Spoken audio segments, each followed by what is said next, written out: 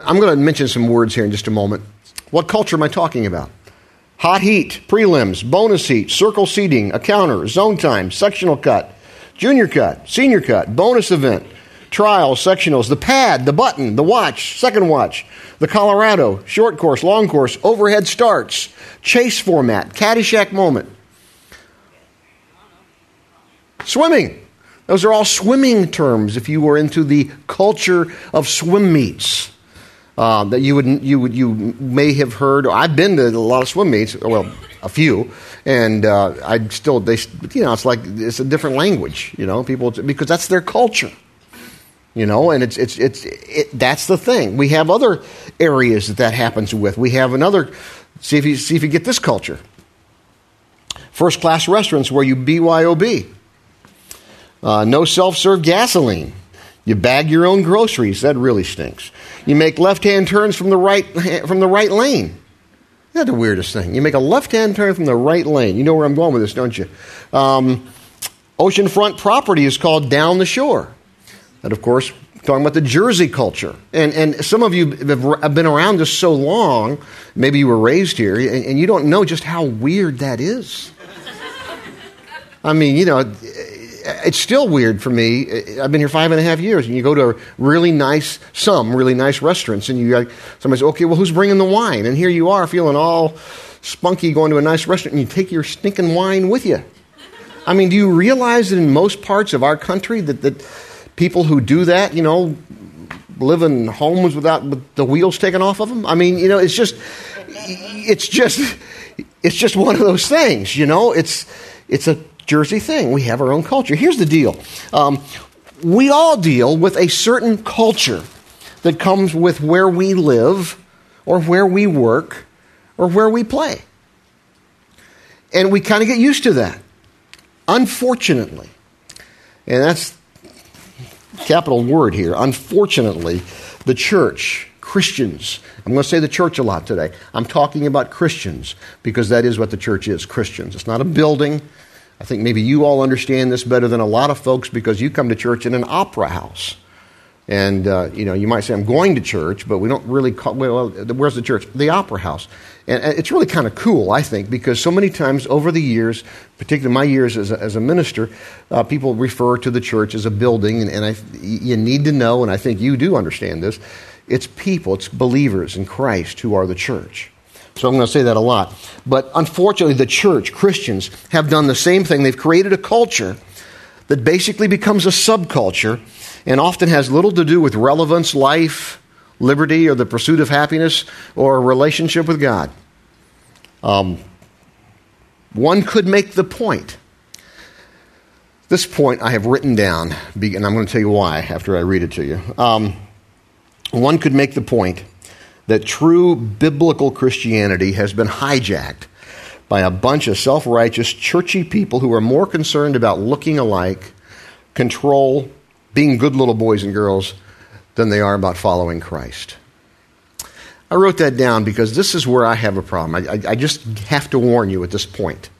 And I want to be careful about it because I get really I know it's hard for you to believe, I can get a little harsh on this issue. Because I've done this long enough and I've seen what those kind of people, I'm going to say it that way, can do to each other. And pastors, it's that, I won't go into great detail. That thing right there, that type of thinking, literally is what drove me out of being a pastor of a church for 3 years. And when I left, I said, I'm done. I never had, I didn't have a crisis of faith. Didn't have a crisis of what I knew I wanted to do in terms of serve God and teach the Bible in a maybe a different setting than the local church. I just got so sick. I said, I'm done. These jerks can have this thing called church, and then through a whole different set of things, God working in my heart and God working in a few people's heart here, I end up here as a pastor again. But my point is I can get real harsh on this when I start talking about true biblical Christianity has been hijacked by a bunch of self-righteous, churchy, fundy type of people. I'll explain that term in a moment too. It's my own terminology there. I get a little harsh, and I want you to know I'm trying not to be, because those people need to be loved by Christ and me as much as anybody else. But that's probably one of the areas, it's one of the areas of my life where I can get just a little, I can just cross that line and get a little harsh and a little judgmental, frankly, and say some things that I mean exactly what I say, but I probably shouldn't say them, and I certainly shouldn't think them, but I do. So I give you that word of warning. If I go across that line today, this is one of the parts, whenever I have a message, I think about, and there's usually one or 2 points that I'm always thinking about the week before, or even a couple weeks before. How am I going to do this? Go over it in my mind. I even have usually a prayer that goes along with it. God, help me, in this case, help me not to be too judgmental and too harsh toward all the fundies in the world, because I have a tendency to be that way. So if you hear me cross that line, just pray for me. Just recognize, Rich needs our prayers. He's got kind of a bad attitude toward those kind of people. I do. So God loves them, and I should. But anyway, and try to.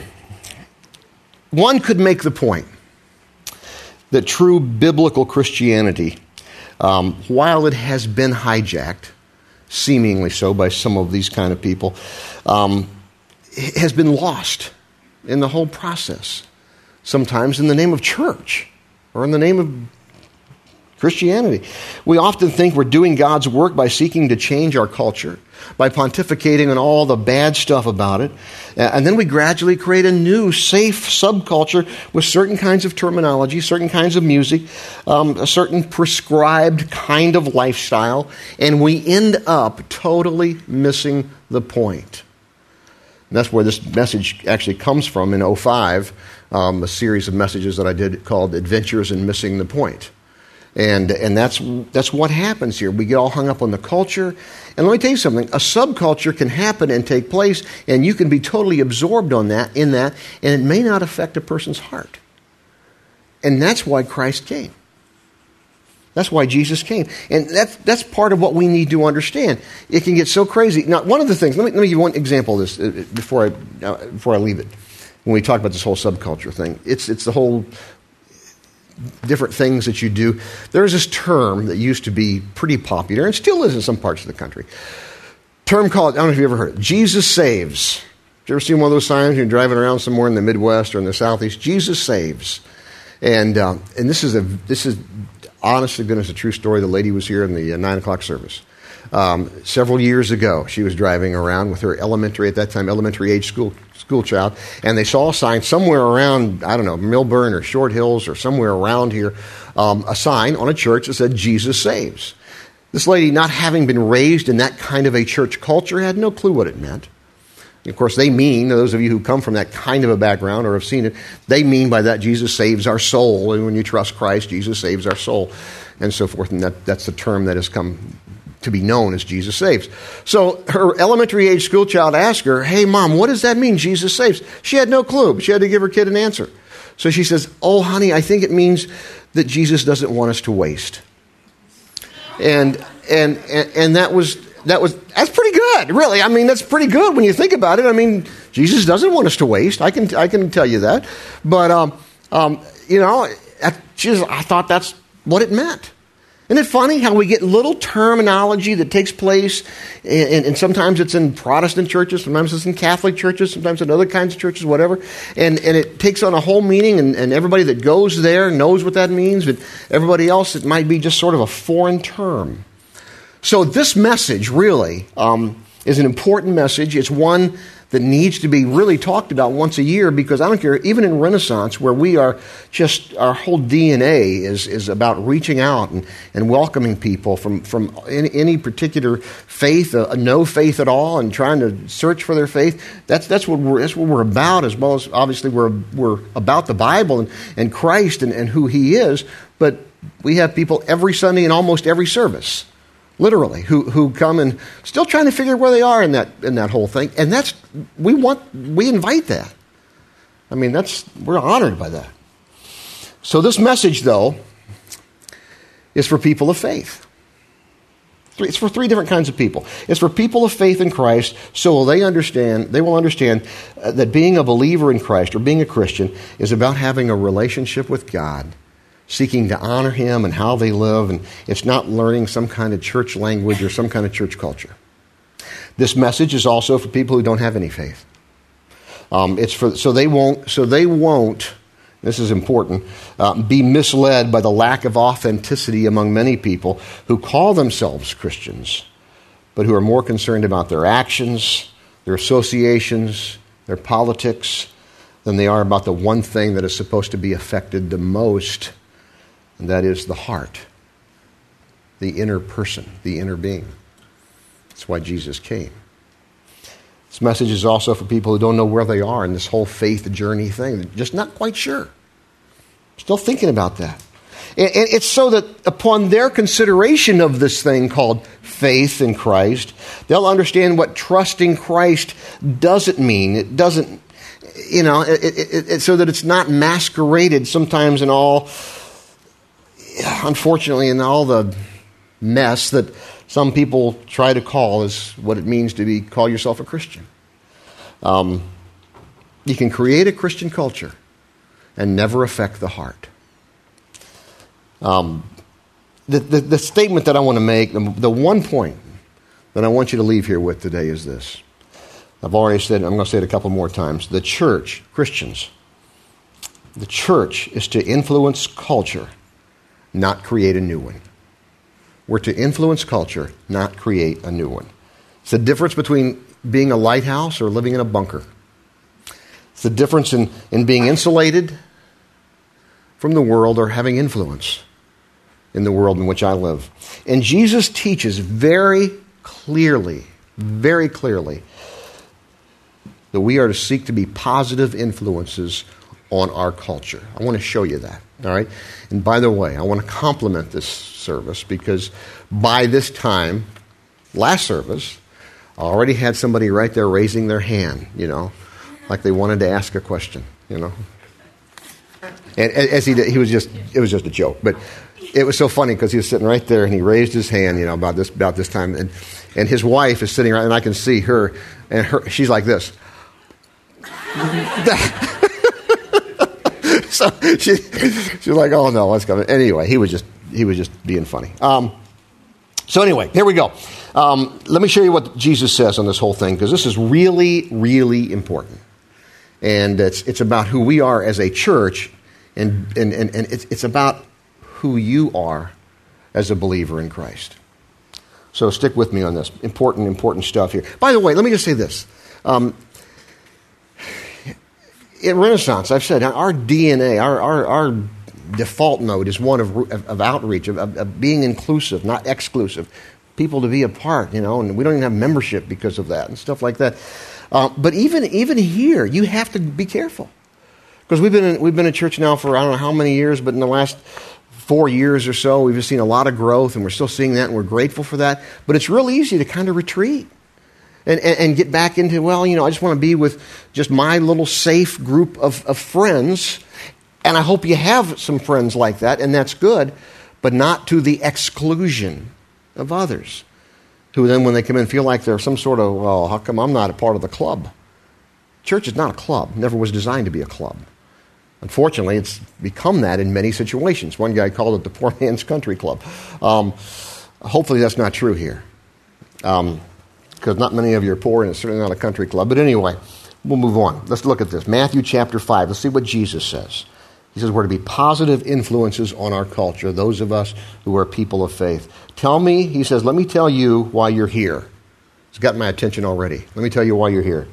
You're here to be salt seasoning that brings out the God flavors of this earth. This is in the Message paraphrase. If you lose your saltiness, how will people taste godliness? You've lost your usefulness and will end up in the garbage. Whoa. Here's another way to put it. You're here to be light, bringing out the God colors in the world. God is not a secret to be kept. We're going public with this, as public as a city on a hill. If I make you light bearers, you don't think I'm going to hide you under a bucket, do you? I'm putting you on a light stand. Now that I've put you there on a hilltop, on a light stand, shine. Keep open house. Be generous with your lives. By opening up to others, you'll prompt people to open up with God, this generous Father in heaven.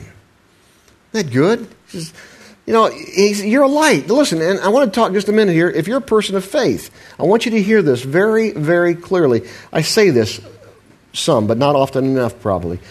You're the only Bible some people will ever read. You're the only glimpse of God some people will ever see. Now, I'm not trying to, burden you with guilt, but I want you to understand the seriousness of that. So just remember that. And that's what he's saying, is you're to be light. I'm going to quote 2 times from a book called Fearless Faith. I'm going to do it right now. Fearless Faith is a book that we did actually a couple years ago in our men's group. We did this. It's just a great book. It's by John Fisher. By the way, side note to that, the men's group has now become PC because the men's group is now inviting women to come. So we call it the Thursday night group. I say that, and I want to just add this. The women still are not PC. They haven't invited us yet. And we're praying for them and asking God to work in their heart. But that's okay, ladies. We love you. But we invite you. So anyway, we did this back when we were not PC with the men's group. We did this book, and it was a great book, and it's called Fearless Faith. Look, I'm going to quote twice from it. Here's the first quote. The high road of involvement, interaction, and mutual respect for those in the world has been abandoned in favor of the low road of disengagement, isolation, and scorn. Thousands of Christians lobby for conservative legislation. Few go into politics. Thousands of Christians protest abortion clinics. Few provide for single moms or adopt babies. Thousands boycott blasphemous movies. Few seek a vocation in acting or Hollywood. We have a couple of exceptions to that. We have in our church, and that's kind of cool. But it's just a great point here that he's making. Is that, it's one thing to condemn. It's another thing. I want to do something. I want to have influence here. And by the way, I know that I'm right about this. And those who agree with me, I know that we're right about this. And here's how I know. I'm going to take one snippet, 2 verses from the Gospel of Mark. Just one passage here, real quick. There's several more that we could take. But just look what Jesus did. When you think about this. We can't always do what Jesus did, but look what he did. This is in the Gospel of Mark, and it's talking about Jesus. It happened one day. He was reclining at the table, and this is somebody else, not Jesus' house. This was in, I think, Peter's house. And many tax collectors, which is a term for bad people at that time, basically, if you're with the IRS, I'm sure you're a fine person. But in this case, they were not. Many tax collectors and sinners were dining with Jesus and his disciples, for there were many of them, and they were following him. When the scribes of the Pharisees saw that he was eating with the sinners and tax collectors, they said to his disciples, "Why is he eating and drinking with tax collectors and sinners?" Jesus was constantly being accused of this. Look at the people he's hanging with. His answer was basically, I came to seek the lost. His answer also on a number of occasions was something to the effect of, that's all everybody. It's just that the Pharisees didn't realize it. So the point is this, where would Jesus be today? He'd be hanging out in some bars. I try to do the work of Jesus. Down at Winberry's bar. I mean, that's kind of my office down there. And somebody said, "What are you doing?" I thought, "I'm just doing the work of the Lord down here, man." Jesus would be in bars, be in restaurants. He'd be where your kids are playing sports, because that's where many of you live for the spring and summer many times. He'd be where the people are. And in some cases that would be here, and and other kinds of places. That's who Jesus was, and that's what we're to be lights in the world. So it's just a great verse. Now, look what Paul says in the book of Philippians. I'm going back to this point. The church is to influence culture. Christians are to influence culture, not create a new one or a different one. Look what Paul says in Philippians. Go out into the world uncorrupted.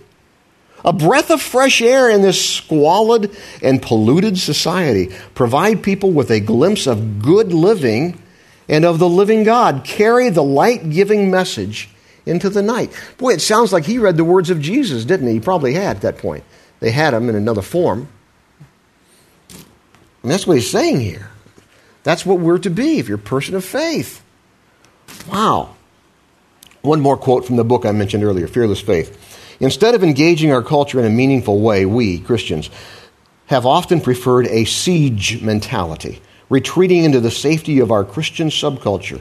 We're more comfortable fighting culture than we are being constructively involved in it. The more we Christians remove ourselves from the world, the worse the world gets in the absence of a Christian influence, and the stronger the argument becomes to stay away from the world. It's not circular reasoning, but it's true. If we were training our children to understand and critically examine the world's popular art, literature, music, and film, instead of limiting them to safe Christian versions of these things, we might have a different world waiting for us in the next generation. Now, be careful with that. It's not saying that you just go watch any kind of piece of garbage that's on the screen, because there are certainly some things that are inappropriate, obviously. But what he's saying is, limiting everything to what's safe. How's that going to really help? So, and that's one of my fears, by the way. I have several, but that's one of my fears as a pastor, really, and that is that people somehow get the idea that being a Christ follower is about the right kind of language, it's about the right kind of look, the right political party, and they put us into some sort of a Christian cookie cutter that we're all supposed to look like.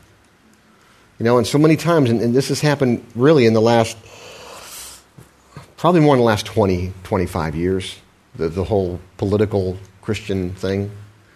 And yeah, it's wrong to try to say, well, Christians will be of this particular political party. Gandhi said a great thing. Gandhi said that he who says religion and politics don't mix understands neither. And I think that's probably a very true statement. Hopefully, your politics will be driven by your faith. That doesn't mean you're going to end up in one particular political party more than another. Okay? Doesn't necessarily mean that at all. Hopefully, I will say this, hopefully people of faith will have the same system of values that drive their political beliefs. But, fortunately or unfortunately, depending on your view, you could end up on either side in either party because there are people of faith in both parties. And if you don't believe that, I can certainly point you to some. Remember the first time, I was raised in a strong Republican home. I'm now a registered independent. I was raised in a strong Republican home, and when I first went to D.C. after we left Vail, and I was working with some folks there, just doing some studies and stuff, prayer groups. One of the first guys I met that just impressed me, actually I met him before I went to D.C., was a Democratic congressman from Dayton, Ohio, which is where I'm from, Tony Hall. And this guy, to this day, I still know him. He's still one of the, he was an appointment of Clinton for an ambassadorship for a while. Just one of the godliest men I know. And so I went back and I told my family, I met this guy who's a Democrat, and he's one of the godliest men I've ever met, let alone in D.C. And my family was like, he's a Democrat, Rich. I said, yeah, he's a Democrat. Well, how can that be? And I was like, hey, it's a big world out there, man, And it's just kind of funny, but it's not a particular political party, folks. And that's the issue here. Hopefully your faith will get you to wherever you're going to do, however you're going to vote. I do hope that your faith will drive that, and values, and so forth. But be careful when you start saying, well, then it's got to be a Democrat, or it's got to be a Republican, or it's got to be this guy or this person or whatever, because you get into shaky ground when you start doing that. So that's one of my fears, is that we think we have to be a certain way, talk a certain way, vote a certain way. That's not what it means to be a follower of Christ. It means we follow Christ. It means that God does a radical internal and continues to do a radically internal work in our hearts and in our lives to turn us into new people who have a conscience and an understanding and a love for God and a relationship with Him. The church, Christians, are to influence the culture, not create a new one. Two things real quick. We gotta stop. And let me just say this. Two real quick things, and I want to give you something else. God just doesn't give a whit about Christians creating some sort of a subculture where we all use Christian-y terms and sit around a campfire singing Kumbaya, trying to abide to some cookie-cutter, mindless, heartless religion. God doesn't care a whit about that. God does care about us believing in Him. He is all about relentlessly pursuing us as His children who often get lost on the roads of life. That's what He cares about. And we come in all shapes, sizes, colors, views, political persuasions. But there's one common bond. That is Christ, who loves me. And I seek to live my life to honor Him. 3 things I want you to think about very quickly. Give them to you. Live authentically. Just be who you are. I'm going to talk about hypocrisy next week. This message is entitled, it came from a couple of years ago. It's called, Why Are There So Many Hypocrites in the Church? We're going to talk about that. And there are. And we're going to talk about that. But just be who you are. You know, and if you're still searching and trying to figure that out, just be who you are. You have to live to a prescribed way at this point in time. You know, certainly when you become a person of faith, there'll be some issues that you're going to deal with and how you want to live your life, and the values and so forth. But live authentic. Live an uncloistered life. Don't try to just retreat to the safe grounds of just your Christian friends. I hope you have some. But also, you know, be about reaching out, being a light. Not because somebody's lesser than you or somebody's, you know, you need a project in a person, but just to be a light. Live, and this isn't important, and I've already said this in a different way, but live in a way that's influence aware. This is the point, and if you take nothing else out of this, keep this in mind as you walk out of here today, and that is this. There are people in your life, I'm not trying to scare you, but there are people in your life who know there's something different about you. If you're a person of faith, they may or may not know exactly what that is, but they're watching you. Just keep that in mind, how you live. Ask God to give you the strength you need to live as consistently as you can, knowing you're not perfect. Let me give you my creed. I have a creed. Like the Apostles' Creed. I believe the Apostles' Creed. The Nicene Creed, they're both great. But I have a little creed that I've adopted of my own. It's written by a church father, St. Francis. And I've lived by this for a lot of years now, and it really helps me. Preach Christ at all times. Use words when necessary. I mean, that just says it all right there. Just preach Christ. It's how you live. Somebody says, well, I'd still like to have something a little more detailed. Let me give you one verse from the Old Testament, what we call a minor prophet. Let me just close with this because it's just I just love it. I think it just helps detail things a bit for us. He's made it plain how to live. That's God's made it plain how to live, what to do. What God is looking for in men and women. It's quite simple. Do what is fair and just to your neighbor. Be compassionate and loyal in your love. But don't take yourself too seriously. Take God seriously. One of the more literal Bibles says, be humble and submit to God. And this translation I like, don't take yourself too seriously. Be humble. Don't take yourself too seriously. Take God seriously. And I would pray that God would give us the ability to live that kind of a life. And you know, for some of us, we're people of faith. We need to keep this. We need to keep focused on this. For some of us, you're still thinking through it. You know what? I want you to understand what being a follower of Christ is. It's not all this other hoo-ha. It's following Christ. It's believing He came, lived, suffered, died, rose again for you. And you're trusting in Him. That's what it is. Not a subculture, not a certain language, not a certain thing. It's trusting Him. That's where it starts, and that's where it continues. Let's pray together. Lord God, we are thankful that You have shown us the kind of love that You've shown us. I pray, God, that we would respond in a manner that would be fitting to that. I pray for each person here, wherever they are. For those of us who are people of faith, help us to remember, God, we're to be lights in this culture. We're to influence the culture, not create a new one. For those who are still struggling with their faith or really don't have any faith, I pray, God, that you would help them to understand this is what it means to trust Christ.